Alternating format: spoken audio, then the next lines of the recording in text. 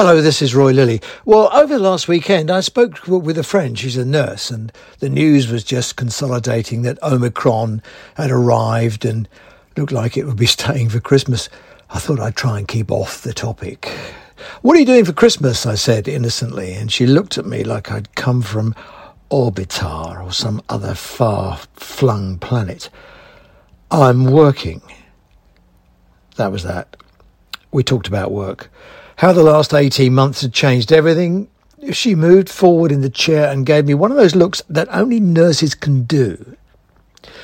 You have no idea what it's been like. The thought of doing it all again. Her voice tailed off. She was very angry. No, I have no idea, I said. She told me about the night shift, that she came in the next morning to find overnight 3 of her patients had died. Later in the work, a nurse about her age had become a COVID victim, died, leaving her husband with 2 small kids. Unless you're there, you couldn't know. No, I couldn't. The managers come round, but they don't listen.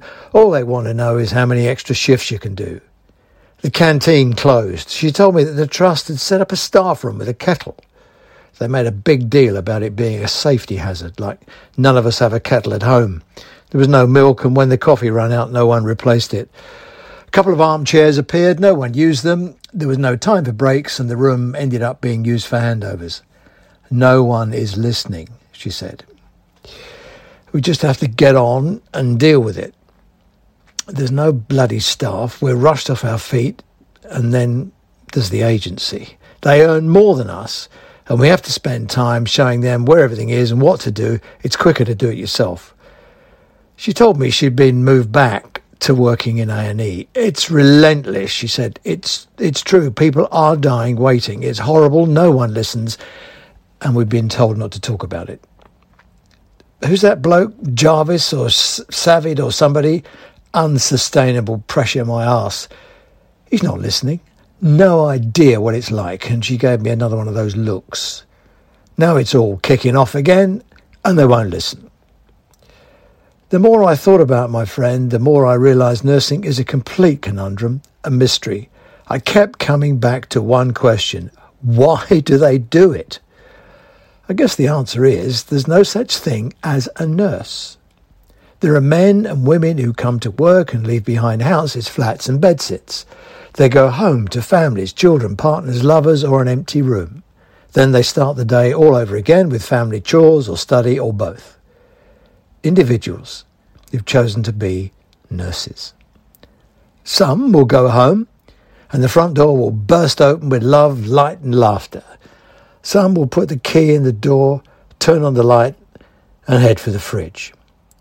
Some will hear a bark at the moment a familiar footstep is recognised, and some will be schmoozed by a furry friend winding their way round their ankles the moment the fridge light comes on.